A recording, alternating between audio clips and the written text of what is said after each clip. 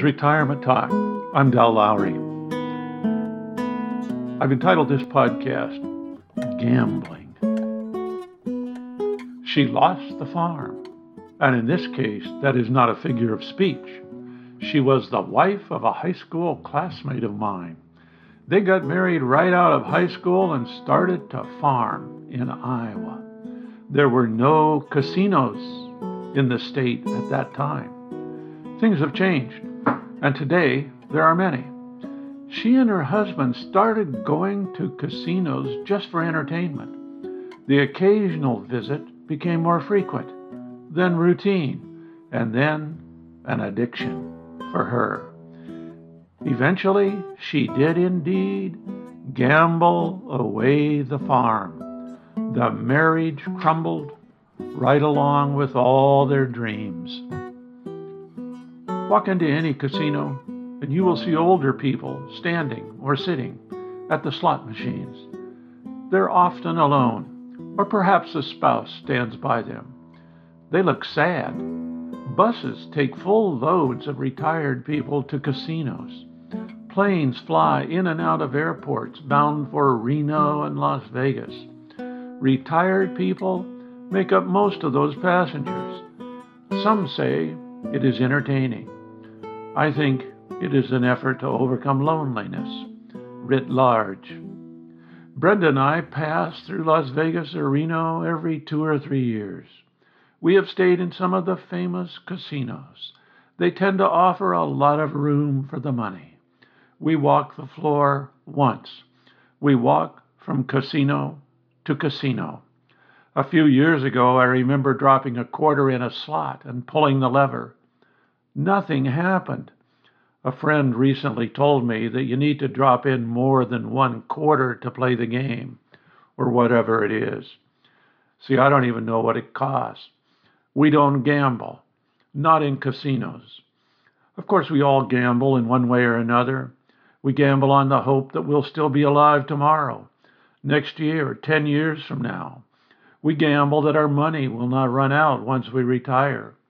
We gamble that our health will hold. We gamble every time we ride our bike on a busy road. Hopefully, no one will be turning around in the driver's seat to discipline unruly kids and swerve into our bike lane. Hopefully, they will not be distracted by the cell phone, DVD player, or a spilled cup of coffee. This kind of gambling seems reasonable to me. The casino kind doesn't. It does seem reasonable to those people who sit there pumping money into the slots or tumbling dice down the table. I have a friend who was deeply in love with the most wonderful woman. He was in his 70s, and it seemed like new meaning had waltzed into his world.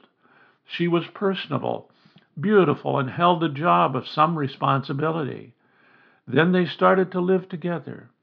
Money started to disappear. She was a regular visitor to the local casinos. There were arguments, promises made, tears shed. Then, the ending of the relationship. She couldn't stop. Not everybody is injured by casinos, I suppose. I know of people who have flown to Vegas, spent a limited amount of money, and flown home. They had a wonderful time. Yes, they lost, or perhaps came out even, but they did not become addicted. I even know some people who have visited a casino and came out making money, at least on one particular visit. I could never understand gambling against the professionals. I'm reminded of reading about boxers in the days of old, over 100 years ago, who used to tour the country and fight against any local talent. The traveling boxers were pros. They had trained. They knew everything about the sport of boxing. They could take a punch, evade a punch, and throw a punch.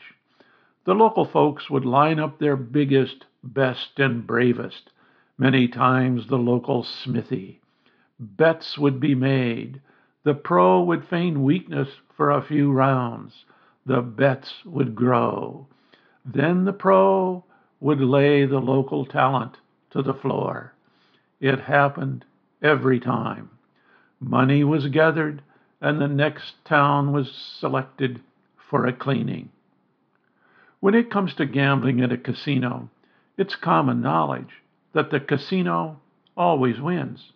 The odds of winning against a house are minuscule to non-existent, yet people forever pull open the door. Money was hard earned in my family. Work was required. As a child, I never liked losing a penny in a card game or matching pennies with a coin flip. A bet, a gamble, never appealed to me.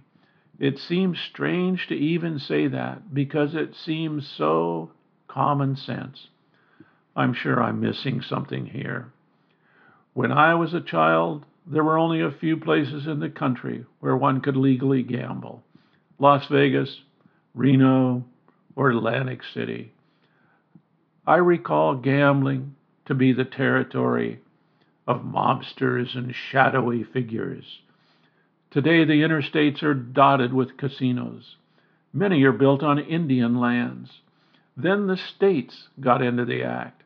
Now I hear that you can bet on almost all aspects of sports via an app, no matter what state you live in. Not sure how this works, but I guess it is popular and very profitable for someone. I'm not sure if any states own casinos, but I know that states organize gambling in a big way via lotteries, which of course is another form of gambling on a grand scale. I've never bought a lottery ticket either. To be honest, I have bought a lottery ticket for something sponsored by the 7th grade band or the Boys and Girls Clubs. Something like that. I've never checked numbers to see if I won. I have never bought a ticket thinking I might win. It was a donation. Here I am, retired. No child in our society. Casinos and gambling are very much part of our culture, yet I find them beyond understanding.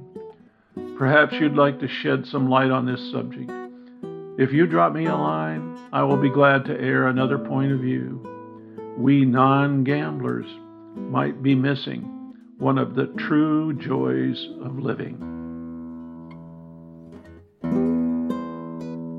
This is Retirement Talk.